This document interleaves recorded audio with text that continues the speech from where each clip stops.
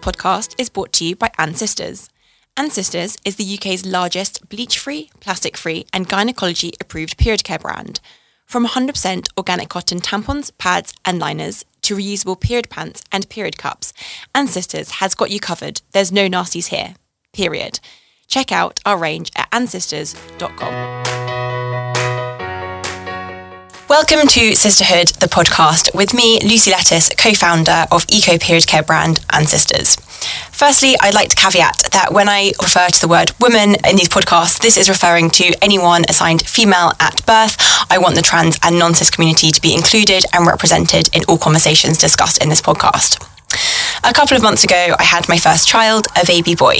In the days and weeks running up to his due date, I was just astounded at how little information I knew about birthing, about postpartum life, about the village that is so often discussed.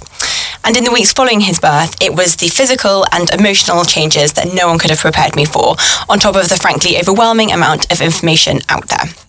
Each week here on Sisterhood, the podcast, I have a new guest discussing everything that you may want or need to know from fertility, pregnancy, childbirth and postpartum life to parenting in general. My guest this week is pelvic health physiotherapist Clare Bourne. Well versed in talking openly about taboo topics, Clare runs in-person clinics at a number of locations in London, in addition to virtual and at-home consultations too. Whether it's deciding whether you can go back to exercise post-baby or understanding pelvic girdle pain, Clare is your go-to women's health expert. So welcome, Clare. So I wondered if perhaps you'd like to give a bit of an intro to yourself.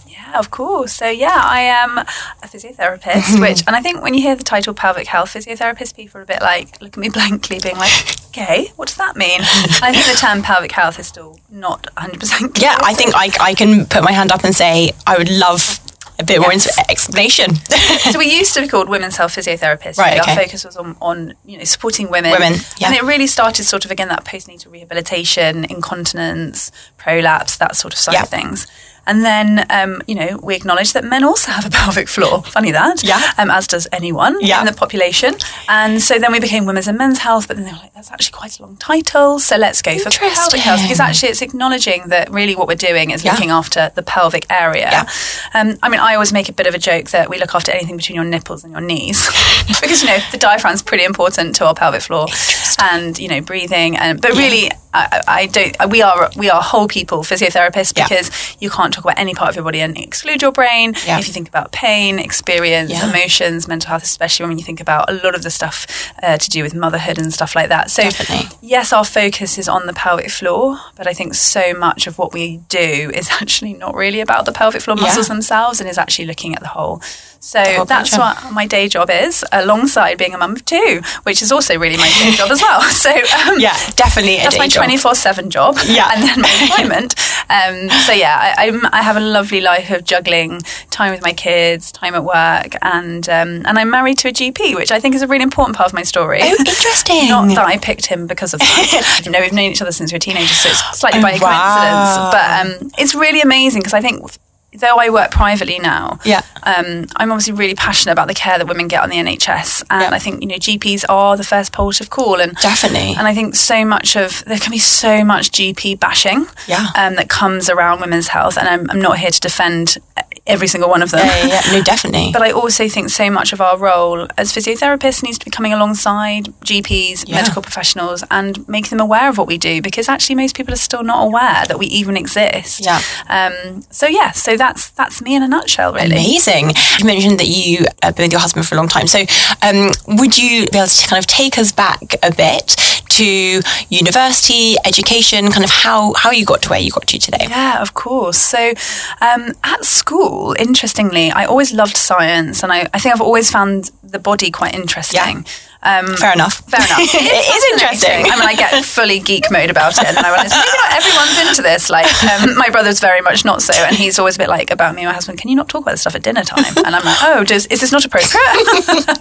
So I think I was always interested. I always thought about medicine in some form, but I didn't really like blood and that sort of side of things. And then interestingly, my dad did his back in when I was a teenager and went for physiotherapy. Oh, interesting. And when he came home, he's like, I think you would love physiotherapy. And then I looked into it, I was like, that sounds great. And I'd always loved sport. And it kind of all just made sense. So then I just did a bit of work experience and I loved people, I loved the body, and it just sort of made sense.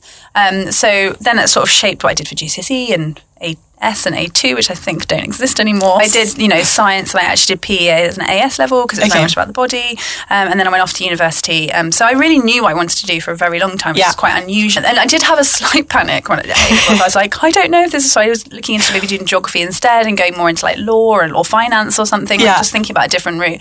But amazing. There is an amazing bit of this story actually, because I was looking at going to Cambridge to do geography. And on the day that we went to Cambridge to look around, it was the day of the London bombings. So we were in Cambridge looking around colleges, and on the news, like it was literally like London bombings, everything would go on. We're from London, so it was like a bit shocking, and we knew people in London, so like, goodness me.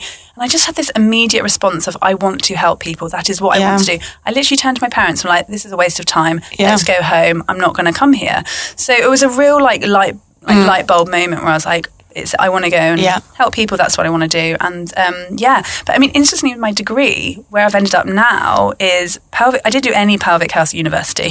I don't know if I should say that out loud. People are like, things are different now. The undergraduate degree of physiotherapy has got pelvic health modules. In my day, it was an optional module. Right. And let's face it, when I thought I was going to be the England rugby team physio, I didn't think pelvic health would be that useful. Yeah, no, fair enough. So I didn't do anything. Ended up in my first job, which at that time, getting a job in the NHS was almost impossible. So it was like, take a job, whatever it is. Yeah. And on my first day, they were like, you're going to be working in pelvic health. And I was like, oh no. Interesting. I don't know anything about that, but I had the most amazing team. I'm still friends with all of them. Really? And they just took me under their wing and I just fell in love with it. And really, that's kind of the rest of the story. I did do some other areas of physiotherapy, but very young, again, I sort of specialised in pelvic health, and that's been... And so you mentioned your degree. What degree did you do? So just physiotherapy degree. Yeah. Amazing. At University of Birmingham, which was brilliant fun. I wondered if perhaps you could give a little bit of an intro. So we've discussed kind of physiotherapy and we've discussed kind of women's health physio, kind of pelvic floor, etc., etc. But I wondered if kind of for the purpose of this podcast, you could maybe give a little bit of an explanation into kind of what you do day to day, kind of what sort of patients you see, what your job entails.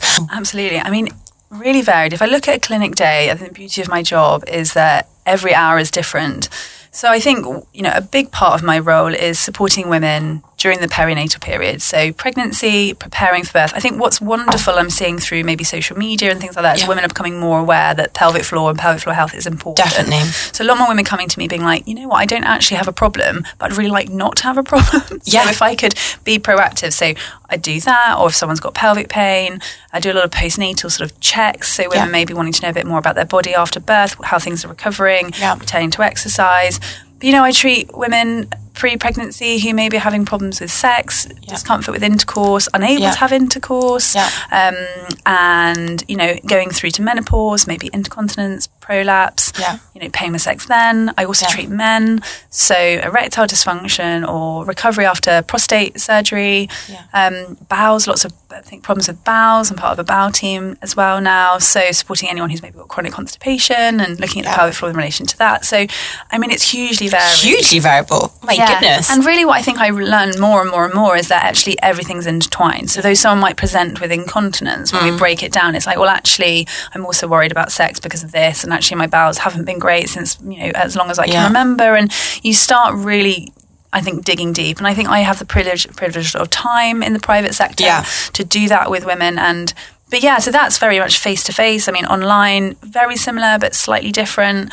And then, sometimes have the privilege of going to people's homes and do it with them there. So, Wow. And how long, like, obviously we discussed kind of an appointment, but, potentially some conditions are chronic. I don't know. How does it work with how often and for how long a patient might see you? Yeah, so we always start with an initial hour. And I think there's an opportunity to have a really long talk, get to know each other a bit better. And obviously what I do in my assessments is very intimate. You know, I'd say it is really varied. I'd say on average, probably people come 4 or 5 times. Okay. Some people, you know, I see over years who just need a bit of, you know, things have flared up a bit, I need to come back, or I just wanted to troubleshoot that, or I've had another baby, or whatever it is. So, you know, it's lovely whenever people come back because, you know, you get to catch up about what's been going on. So, I mean, it's funny. I really feel with my job, I don't feel like I've gone to work because I just get to just enjoy life with people. And yes, I'm, you know, giving clinical experience and I'm treating people, but so much of it is just, I think, living and supporting life with people. And I just really enjoy that, whether that's in my job or at home or whatever. Well, I think feeling like you're making a positive impact on someone's life, like I think that's invaluable. Like no matter,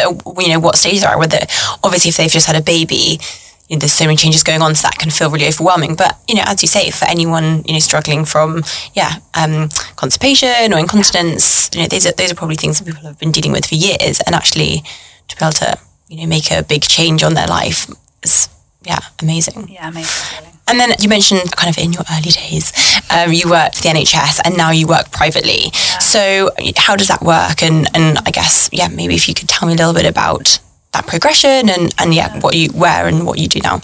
Absolutely. So within the NHS you generally move up what we call bands. So you will start as a junior and you do lots of different areas of physiotherapy just to get an idea of what you really want to do. And then you decide your specialism generally and you move more into that area. So what happened for me is I'd done quite a long time as a junior. Once I decided on pelvic health, I then started and I actually moved up to sort of management level very quickly. Yeah.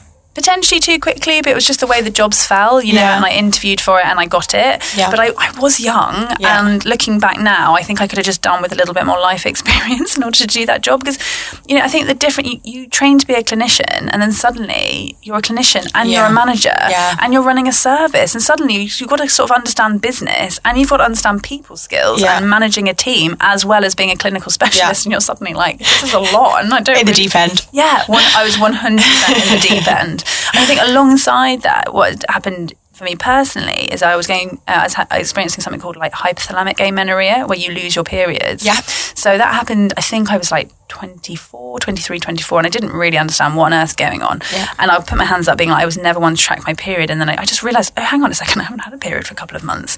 And then I was like, something weird's going on here. And then they just stopped completely. So I ended up on like HRT and things like that.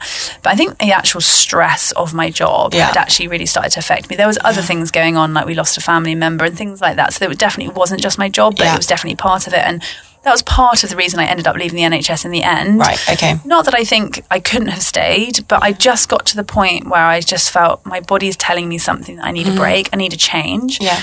And I think I was just really struggling with being such a split role. And I love treating patients. I just didn't love the paperwork. Yeah. Well, I think it also a case of like spreading yourself so thin.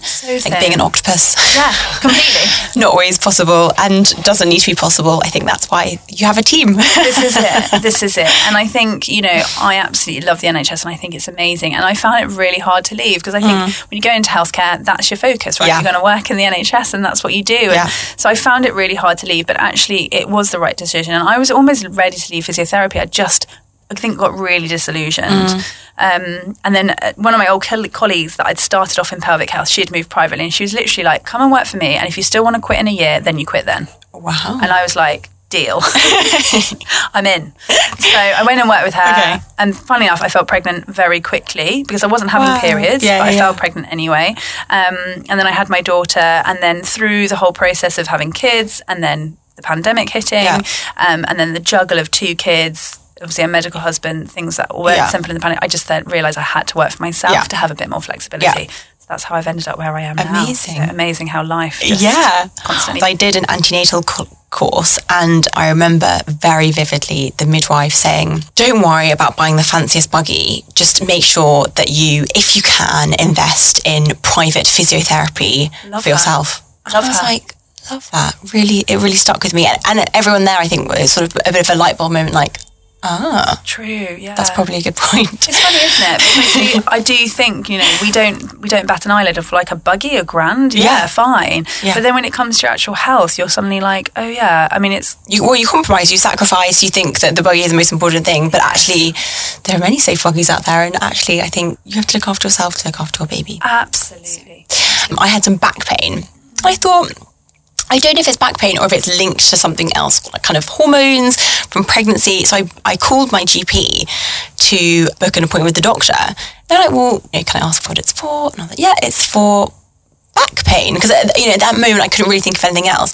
They're like, well, we actually have a on-call physiotherapist if you want. The GP appointment, they're like, we're looking at a couple of weeks, maybe a month. But that was fine because, I hadn't done anything about it for a little while. And then they said about the physiotherapist and they're like, we have an appointment tomorrow morning. Amazing. So I don't know for any kind of listeners whether or not that's, if you are looking to see a physiotherapist, if, going through your GP is an option. I mean, I think that is the way GPs are going. I think ultimately it's recognising that a GP is what a GP needs to do, but actually within a team, really a GP should be a mini team of pharmacists, physios, nurses, and actually I think a really well-run GP practice is more triaging to the right people rather than always having to go through your GP and then, the GP's like, actually you need a physio.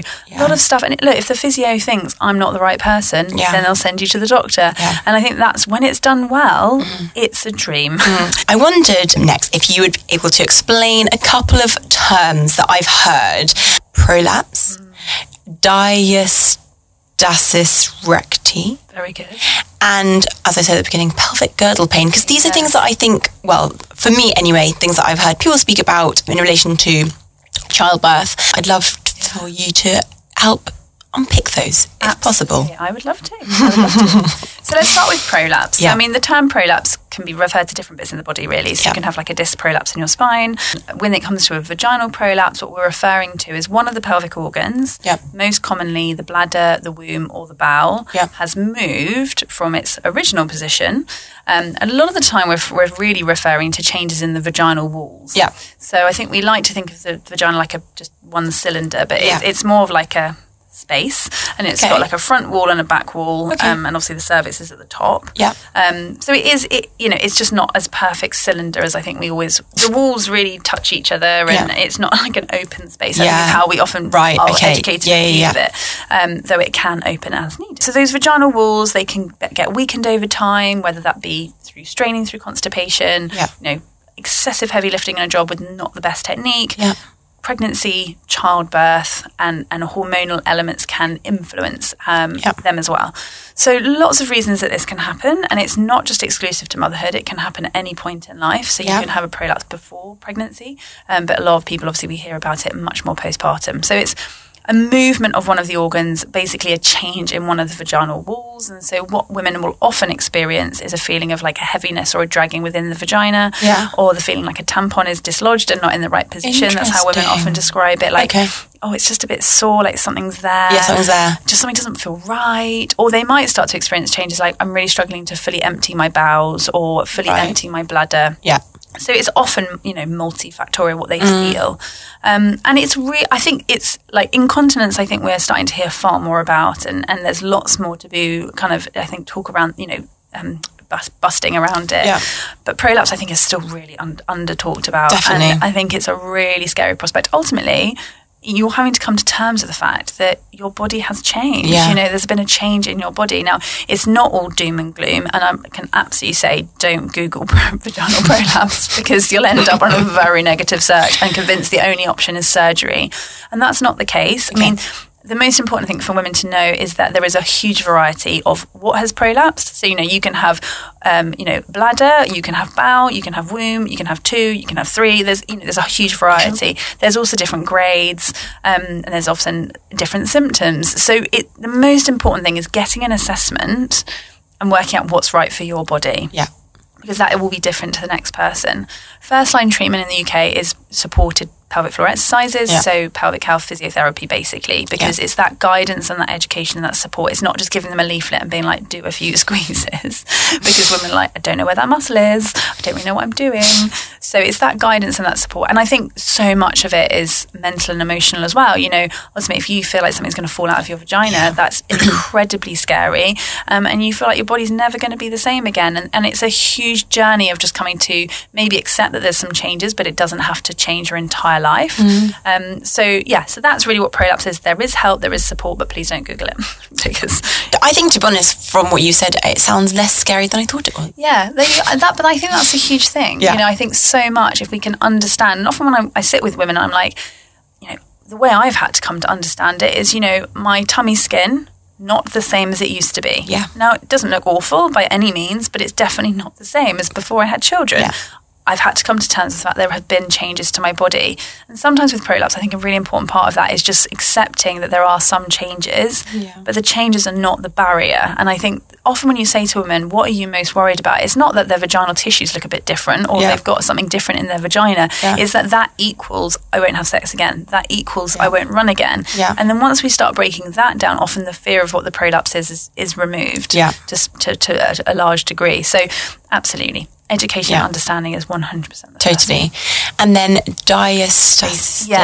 There's so many ways of saying it. I always say I'm so British. Diastasis recti. Okay, people say diastasis. You know, so there's lots of ways of saying the same thing. But basically, this is separation of the abdominal muscles. So we've got different abdominal muscles. When we're focusing here is on the six-pack muscles. So we've all got a six-pack. And during pregnancy, they have to slowly stretch apart and sort of lengthen in order to allow enough space. I mean, if you look at the tummy shape of a pregnant woman, it makes sense those muscles have to stretch and change. So it's a completely natural process. And when they've looked at it in research, it's been shown to be present in 100% of women by 35 weeks. So it's not like something you've done wrong or like, oh, I've opted out or I've done this so I didn't have it. It's just a natural process. There are things that we would encourage women in pregnancy to think about, you know, not straining to open your bowels, you know, modifying core exercises as needed and rolling onto your side as your bump gets bigger. But I mean, there's literally only so many ways you can get up when you're pregnant anyway. I'm pretty sure I was doing those sit-ups. I was like, I'm a whale, I can't get up. So, you know, there are some natural things we can adapt. Postpartum, we think around a third of women may have some ongoing separations. There is like a natural healing window around the first 6 to 8 weeks. And after that, people may have some ongoing separation. What women might see is like a bulging up down the middle. Some people describe it like a Toblerone bar down the centre of your tummy. Oh, interesting. A bit like a tent. It doesn't necessarily look as pointy, but a bit more rounded. Or your tissues can actually drop down. And sort of you look postpartum like you've got a bit of a trough going down the centre of your tummy. Interesting. And more kind of slightly larger. So we don't always know why it happens to someone more than others. It can be genetics, it can be the shape of our body, the size of our baby, the amount of fluid, you know, one baby's two babies. There's lots of different kind of factors that we sometimes see. And there's a lot more research to be done. But there is help. You know, we don't always get a tummy back to exactly where it was. But again, a lot of the time it's like the worry and fear that I'll never exercise again, that I won't be able to have another baby, those sort of things. So actually we support women to get as strong as they can, to do as much as they can, to be prepared for motherhood. I mean, motherhood ain't no light load. No, definitely not. On the NHS, when you have a baby, you have a 6 or 8 week kind of checkup. Is that something that your GP would be checking for? Great question. I mean, this is such an important conversation because I think in the UK at the minute, the diversity in postcode lottery of what you experience and your also individual GP is very varied. So it can be you won't get any kind of contact, or it might just be with your health visitor, or you might end up with your GP on the phone, or you may be in person, but it'll be a very short check, or you have some who do incredibly thorough checks. I think what I'd always say is that GP check is a very brief overview. It's not. It's never going to be a thorough check when they have sort of 10 minutes with you. So the most important thing I think you can do is flag if you are noticing anything. And this is why educating women about what to expect is the most important thing. Because if you can then advocate for yourself and say, look, I don't know what's going on here, but this isn't right, it's much more likely to trigger the GP to assess. And if they don't know, refer on. So I think in an ideal world, yes, women would be examined on their tummy and examined on their pelvic floor vaginally, look at any scar or wounds if they've had a vaginal delivery, or in their tummy if they've had a C-section. But that's not routinely happening. And should it be done? in an ideal world, yes. Do I think we have exactly the right framework at the minute to do it? No. Do the GPs get enough training in that specialism? No. Yeah. So I think there's still a lot of work to do, and I think that's where as physios, I think we can be more supportive of GPs to maybe even do some more training on just how to. And there's a lot of work going on behind the scenes in the NHS, and I do think again over the next 10 years we'll see a big change. But I'd say at the minute, I think what women can really do is understand what you are feeling, and I think what sometimes women feel like if they don't bring it up the 6 to 8 week check, then that's it. You're like, oh, I didn't bring it up there. I'm done. But you can bring it up at any point. Yeah. So even if that check is like you're just in such days, just survive the first 6 to 8 weeks, and you go and you're like, I don't know what I'm meant to feel. Am I meant to feel like this? Is this what it's normal? I don't know. And if it carries on and you think you try to return to exercise and things are not right, flag it again and just go back. Yeah. The way I like to sort of summarize it is I'm like, view that first 6 weeks as, recovery. Initial acute healing is going on, even if you feel much better at 4 weeks. But either way, I was surprised myself how long I felt quite sore and uncomfortable, even with uncomplicated deliveries on paper. I think we're so like, oh, you've had an uncomplicated delivery. It's like, really, any delivery is a trauma on the body. Yeah, completely. A lot. So, and also is being sleep deprived and looking after a newborn. So really that first 6 weeks, take it steady. By all means, go out for some walks. But what I often find women do is they wait until about a month. They're like, oh, I feel loads better. I'm going to head out for an hour or two. And then they come home like, oh my gosh, I'm so sore. And I'm like, that's a lot. That is a lot. So one, your body's still healing, but also you've not done much for a month. And suddenly you're like, let's walk for an hour. And though walking is low impact, it's still pretty full on. So I always say, look, whatever time you go into doing more, it needs to be graded. Yeah. And it will be different for everyone. Then I view the 6 to 12 week window as more like rehabilitation as a minimum, thinking about not just your pelvic floor, but pelvic floor recovery, full body strengthening, glutes, legs, everything. If you want to go back to high impact, you're not coming into birth at maybe your strongest. Yeah. You've been through pregnancy. There's been a lot of changes. So, it's not just the 6 weeks we're thinking about. We're also thinking about like good 9 months before that. So, it's sometimes like a bit of nearly a year for some women before they're really going back to maybe what they did before. So then use that time to gradually build up, and then, general guidance is, from 12 weeks, think about maybe impact if you feel ready for it, but equally you're listening for symptoms. So if you're incontinent when you're jumping, your body's not ready yet and you need a bit more support or a bit more time. And so that's what I generally advise. And, so postnatal options, postnatal yoga, postnatal Pilates, like a postnatal class. There are loads of great classes or online programs now, free YouTube channels. There's so much available. I just say the majority of women are not ready to run at 6 weeks postpartum.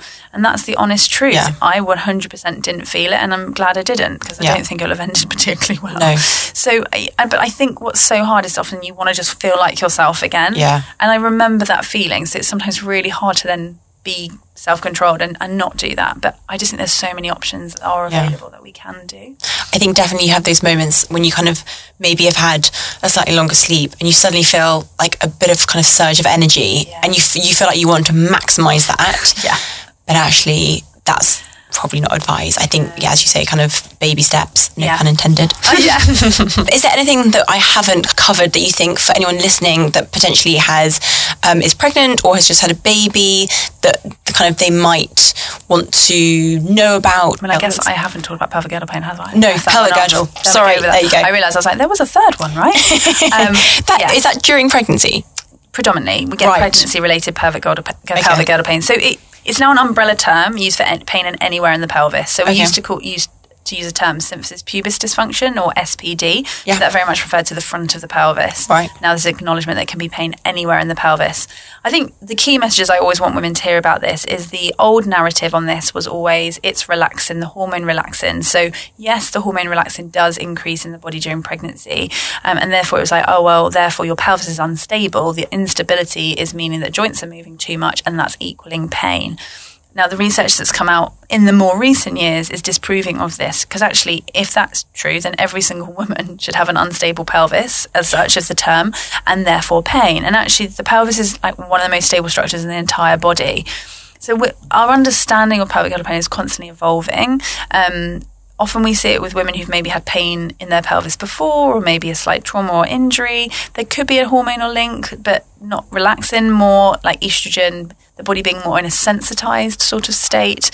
There's also interesting links with kind of our mental health, work satisfaction, stress, and actually when you start to look at the body as a whole, you start realizing everything's intertwined. Yeah. And I think what we do in medicine so much is we like to look at a body part and diagnose a problem with that body part and actually step away from looking at the whole of a person. But I think it really does a disservice to, well, one, everyone's health, but also recovery. Yeah. And actually, a lot of the time what happens is we generate a lot of fear, which then causes more stress, which then causes more pain and more symptoms, and we end up sort of wound up in that discomfort. So where we're moving into what we call like a biopsychosocial approach, so yes, we're looking at the body's biology and what's going on there, but we're also looking at the mind, because pain is very much to do with the mind. Not it's in your head, but the brain is literally the processor of pain, right?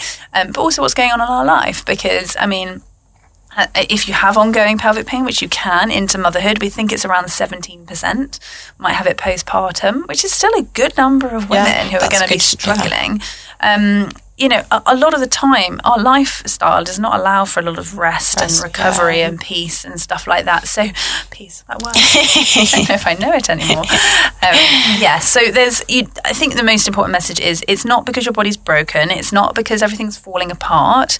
There will be reasons why and I had pelvic girdle pain in both of my pregnancies, and I know it's not in my head. I know I had a fall and it aggravated some discomfort, but then I also had a lot of fear that I wouldn't manage my job, which is a physical job, on my feet until the end. I was moving house. I was doing a house project, as we all love to do when we're pregnant, because there's nothing else to do. Ridiculous. And it was a stressful time. It was busy. And, I think looking back now, yes, I can see there was an original discomfort, but then definitely these other factors played into it. And I think that's the most important thing. If anyone's saying to you, we need to look at these other factors, we're not saying you're crazy, it's in your head, you're making this up, it's not true. But we have to look at the whole of a person whenever we're getting them better. And I think that's where we're moving with a lot of our healthcare and our treatment. Yeah, I definitely think the sort of holistic approach seems to just make so much more sense. It does. Because I think we so often overlook like the kind of mental side, but I think your body and your mind are so closely linked that briefly touched on at the beginning, but I would love to know why you love your job and what you love most about it. Every time I leave work I'm like, I love my job. I feel so lucky to do my job. I think I love it. I've always been a person who loves the nitty-gritty of life. I'd always be that mate who's like, everyone comes to, they're like, can I just tell you some stuff? And the details. The details, And I've never really been fazed by much. Nothing really fazes me. I always say to women, they're a bit embarrassed to say something like, I can guarantee. Someone said it to me before. Nothing's going to shock me.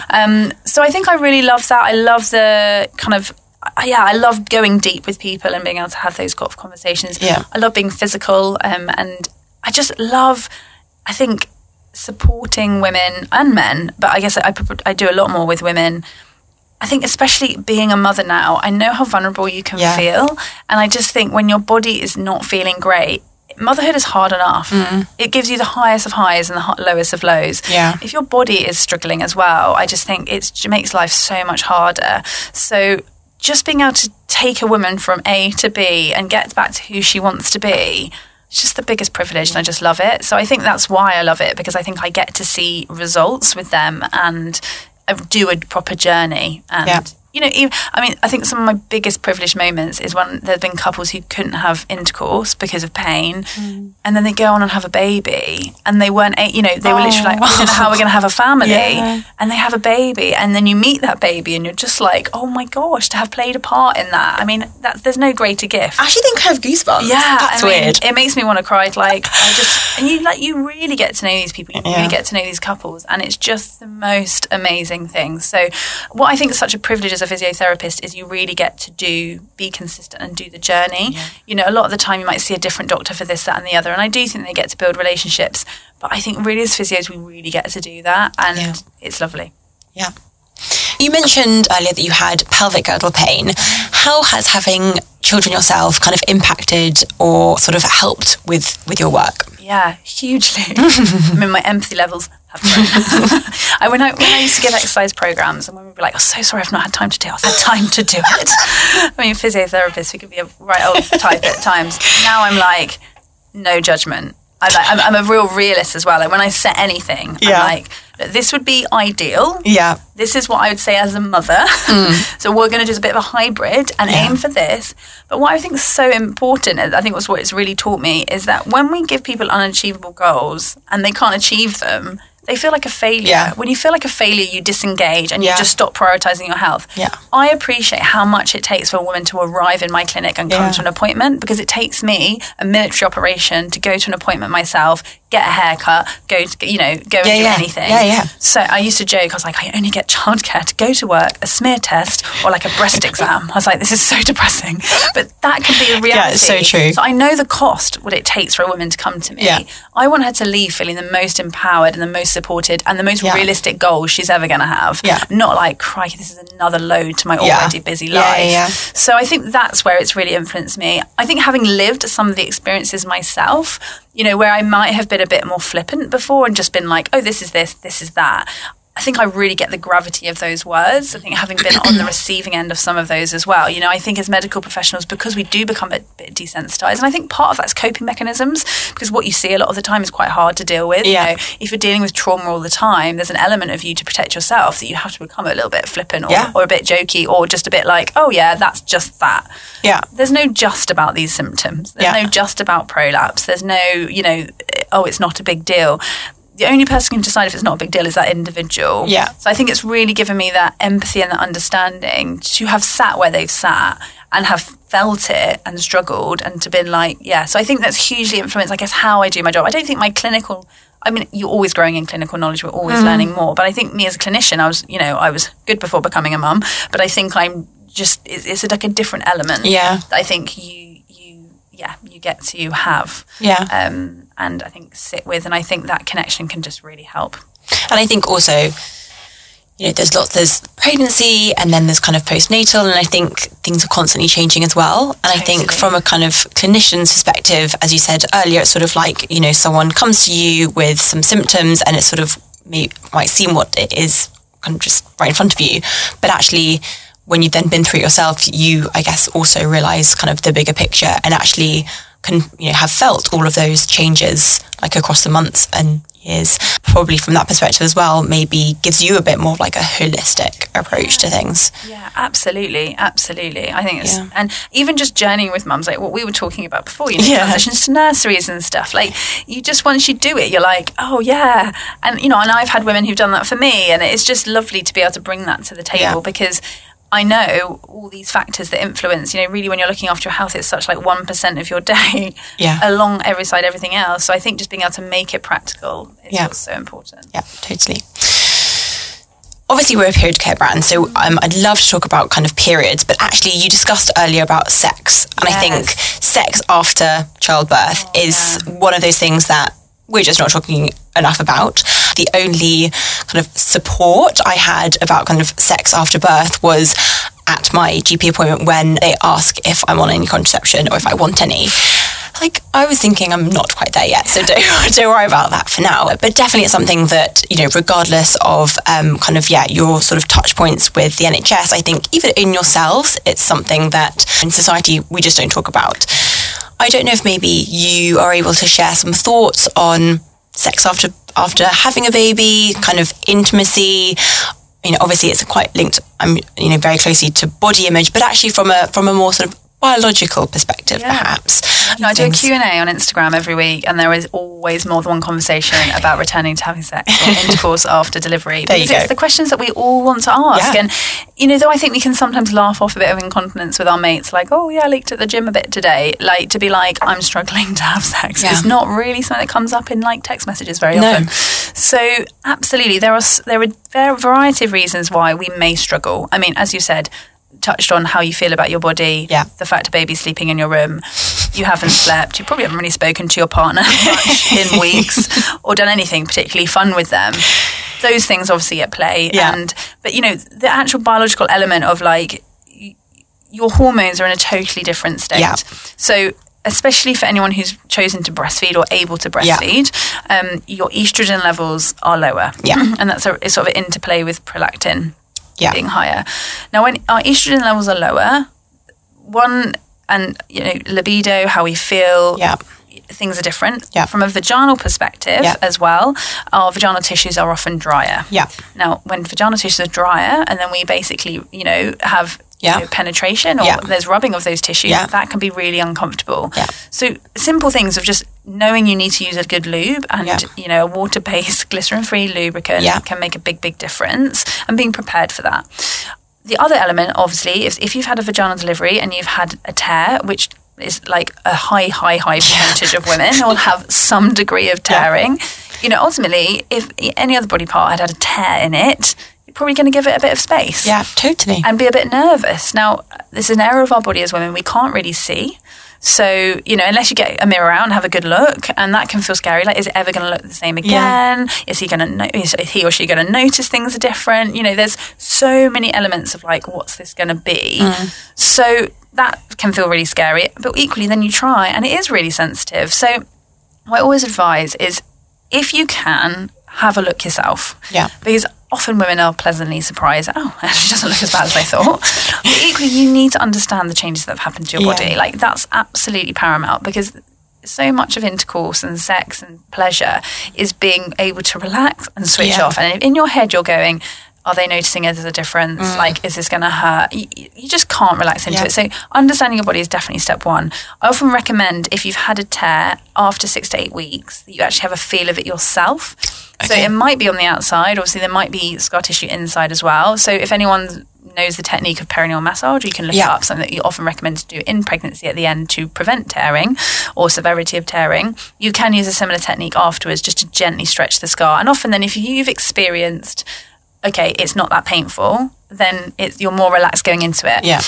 There's a condition called vaginismus where your pelvic floor muscles contract to penetration when obviously we don't want them to. We want them to be relaxed. Now, obviously, if you're then apprehensive something's going to be painful, you're far more likely to then experience vaginismus and then experience more pain, and then you fear the pain, and then you have more tightening, and you end up in a vicious cycle. Yeah. So the more we can be prepared at being like, I've got my lube, I've had a look, I've had a massage. So even if you've had a cesarean and you've not had a wound in the vagina, the hormonal changes are still very true. So really, until your periods are fully kicked back in, you're in a very more hormonal cycle. Yeah. You're generally in that kind of hormonally altered state.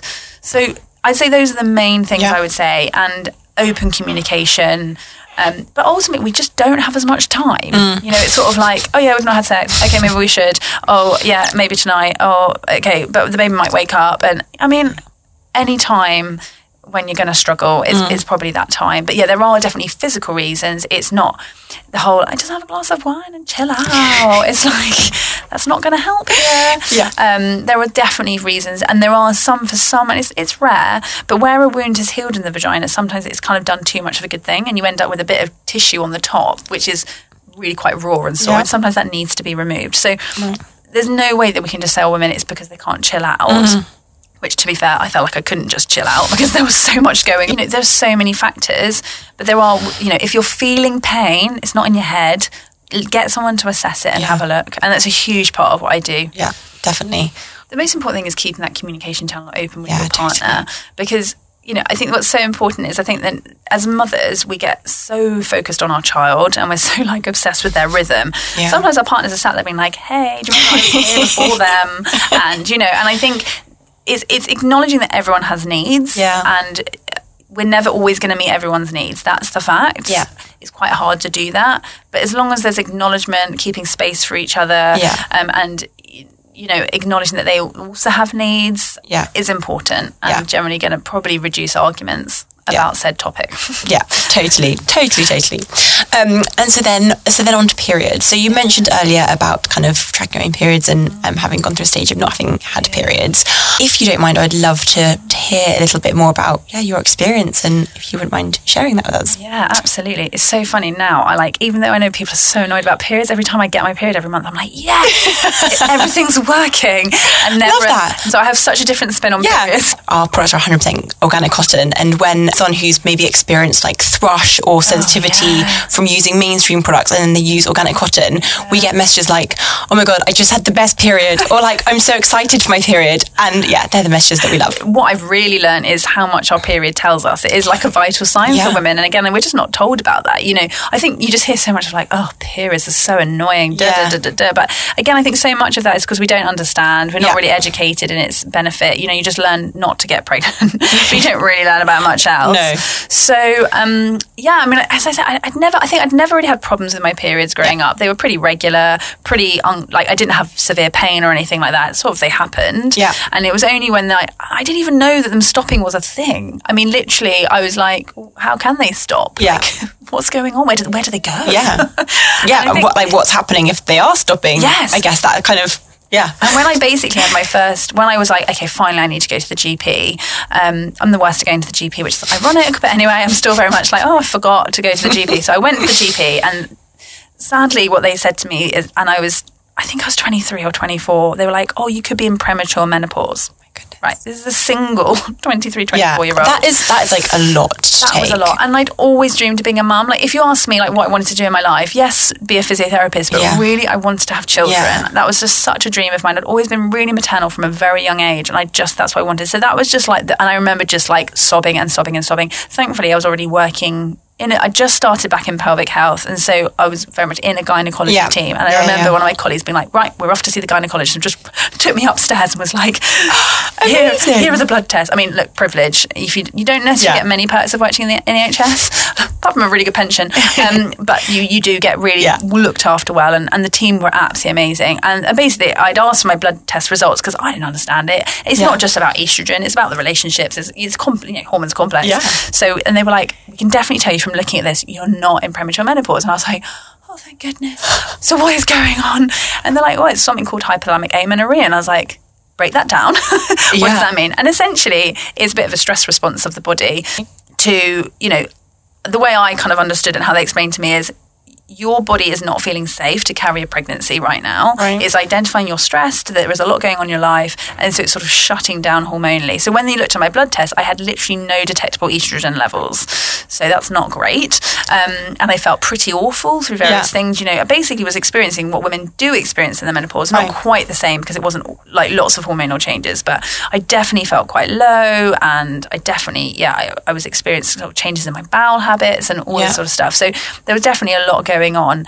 I think I was exercising quite a lot. I don't think it was over-exercising, but I can definitely look back now and think I probably wasn't being the healthiest. Yeah, healthiest, In your 20s, right? You just like living the best life. Well, I think you just continue, don't you? You just go on, and there's no time for reflection. There's no time. So I kind of like living in London, busy life, out socialising most nights, busy work, lots of stuff going on in the background, and my body was just literally like, enough. Yeah. But unfortunately, I went on various like contraceptive pills just to try and, get hormones back in the system, HRT, which was a whole journey in itself. I mean, that has given me real empathy for women who go through perimenopause and menopause. Just that experience of trying different things, trying to see what your body needs. Yeah. To say it was a roller coaster is an understatement. And I basically I just got fed up with it all, and various tests, and that's when it kind of led to me leaving. And then we got married in the April, and the team were basically like, look, if you want to have children and you guys are thinking about that post-marriage, like, you may just not want to leave it too long before you think about trying. Yeah. So we were like, okay, let's see what happens. And then we fell pregnant literally straight away, having no periods. Yeah. And I remember going to the team being like, you said this was unlikely. Thank you for the advice. Yeah, thanks for the advice. Anyway, like, could not be more delighted. Got my amazing daughter, and then literally had her, and my periods just kicked back in, and they have been regular. Obviously, I had another pregnancy, but I have been like clockwork from that day.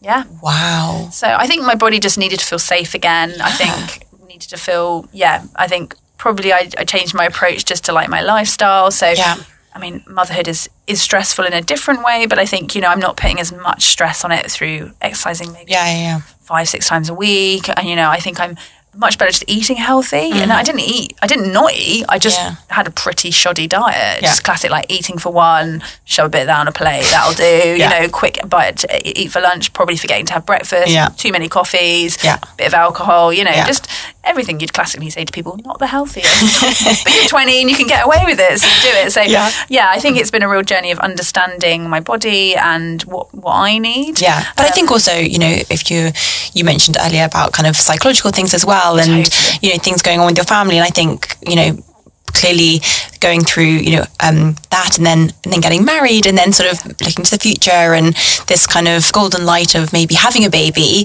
then I think that is again just proof how closely your body and mind kind of work, and how that sort of happy hormones and positive place in your head obviously also is kind of showing to your body that okay, maybe that you could grow a baby. Absolutely. I mean, I always love the stories that are like, women who've gone through years and years of fertility struggles. They have a baby by surrogacy and then they fall pregnant naturally. Yeah. I mean, I just think like the body, we just don't know enough. No. I've seen that pregnancy is what my body needed to reset in, and I obviously was ovulating, but we didn't realise. And so amazing, So I think if it's taught me anything is like, you really don't know how much, but to really be appreciative of having periods, that actually the benefits of them, what they're telling me, what they're communicating. And, I always say to any woman that I work with, if you're struggling with her periods, like it's communicating something to you, whether they're there, not there, if they're painful, they're heavy. And actually there's no shame in reaching out and trying to get support for that, because often it's a communication strategy of our body to try and talk to us, which in many ways we're privileged to have as women. Yeah, completely. As hard as they can be at times. If there's anything to kind of take from that, it's that all bodies are different. Yes. And I think, never worry about kind of one eventuality or one sort of diagnosis, because I think, as you say, we just don't know. I think there's often options. Yeah. So thank you. Body can always surprise you. Exactly. Now I'd love to do some just interactive features, quick fire questions. So obviously there's no right or wrong answer. I'm just going to ask you a question and then the first thing that comes to your head. Oh, great. So, favourite quote, motto or affirmation? Trust your instinct. Amount of sleep you're currently averaging a night in hours? Not enough. 6. Oh. Broken. 7. Broken. Yeah, the word broken. Because 6 or 7 for some might be, but it's the word broken. Yes, still not enough. No. Best parenting hack? Get a sling, and if that baby needs to live in it, let them live in it. Yeah, love that. Love a sling. Piece of advice for a new mum to look after herself? If something doesn't feel right, the chances are not. So just trust in what you feel about your body. Yeah, great. Okay, next section is questions it's impossible to answer. So obviously from your kind of clinical experience, there might be some information that you can how to know if you should see a specialist about pelvic health. So, I mean, if you're experiencing any symptoms like incontinence, heaviness, anything that feels different in your vagina, then that is the time. Don't put it off. I mean, if you do put it off, that's also fine. Yeah. It's never too late to come. Yeah. But I'd say anything that is showing itself as not the way you felt before, that's the time. Great. How much pain is a normal amount of pain in relation to post-baby mobility? Great. I love that question.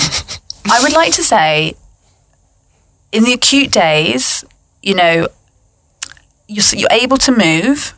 You might be taking paracetamol and ibuprofen, and that's taking the edge off, but you should be able to get out of bed, potter around the house. Yep. If it's above that or it's ongoing, not normal. So I think I never want to normalise pain, because that is your body communicating something. Obviously, acute healing, there will be some pain and discomfort. If that's ongoing or that regular pain relief is not enough, that needs to be flagged. Yeah. Easiest way to stay in shape post-baby? Because obviously we discussed, I guess, exercise, but something approachable. I mean, I think just think about general activity levels. I think we underestimate as mothers how active we are. And actually, when you look at the Department of Health, they're just encouraging us to be physically active. Yeah. I think if you're going to spend time on something, thinking about introducing weights, resistance training, I'm a real big believer we need to think about bone health for women throughout life. Yeah. So impact and resistance training is really important. Yeah. I think variety is the spice of life, and more importantly than anything, something you enjoy. Yeah. If you don't enjoy it, you ain't going to do it. No, and also happy hormones. Literally. Got to get those going. So if you're hating it, it's not going to feel good. Yeah, sack it off. So those are my principles to think about, but ultimately what you enjoy. Okay. Next is Mythbusters. So just a true or false / explanation. All women become incontinent if they give birth vaginally. False. not true. We think about 1 in 3 women will have incontinence at some point in their life, but it's also not just about vaginal delivery. But yeah, it's not a foregone conclusion, even though I think people think it is, but it's a possibility. It's normal not to poo for 3 days post-birth. Oh, I love that. Let's talk about poo. Not normal. I mean, it can happen. I think it depends on the delivery. I think after C-section, women can say it definitely does take a few days. Yep. I think a lot of the time we don't poo because we're worried to poo and we're fearful of what's going to happen. Yeah. But we always say, like, ultimately, one of the roles of our bowels is to reabsorb water into our body. Yeah. If that poo stays in the bowel for longer, it's going to get harder and bigger and more difficult to pass. When you get that urge to go, don't put it off because of fear. Yeah. Head to the bathroom, do whatever you need, take your time. Yeah. But yeah, I'd say it's definitely not normal. And if it's going over that, we need to give you some laxatives to support you because we don't want it to be going over and the bowel just getting stretched because there's poo sitting there. Yeah. I have to admit, I had a vaginal birth and I was fearful. Absolutely. I let the fear take over me for probably a day longer than it should have done. Yeah, but I mean, why wouldn't you be? I mean, it's just logical to think it's pretty tender down there. I don't want anything to stretch them. I mean, I always say to women, stitches don't open because you did a poo. Yeah. It's because there's an infection or there's something breaking down the stitches. What I would say, if you've had a vaginal delivery, get a clean maternity pad and literally put it over your vulva, over the vagina to just splint and hold it while you do a poo. Yeah. A lot of it's psychological and comfort. Yeah. And I felt the fear. I just did it anyway. Yeah. You've got to do it at some point. Like, it's actually waiting it out. Yeah. Although, you feel like you're controlling it, actually, not you're making it worse, but potentially you're just prolonging it for another day, and actually, I think you probably feel better for it. You'll be so happy and proud of yourself. Yeah, exactly. So Claire, thank you so much for today. It's been absolutely fabulous chatting to you. For any listeners, please do follow Claire on Instagram, and if you're interested, take a look at her website. I'll put all that information in the podcast notes. Thank you so much. Thanks for having me. It's been great. It's been great.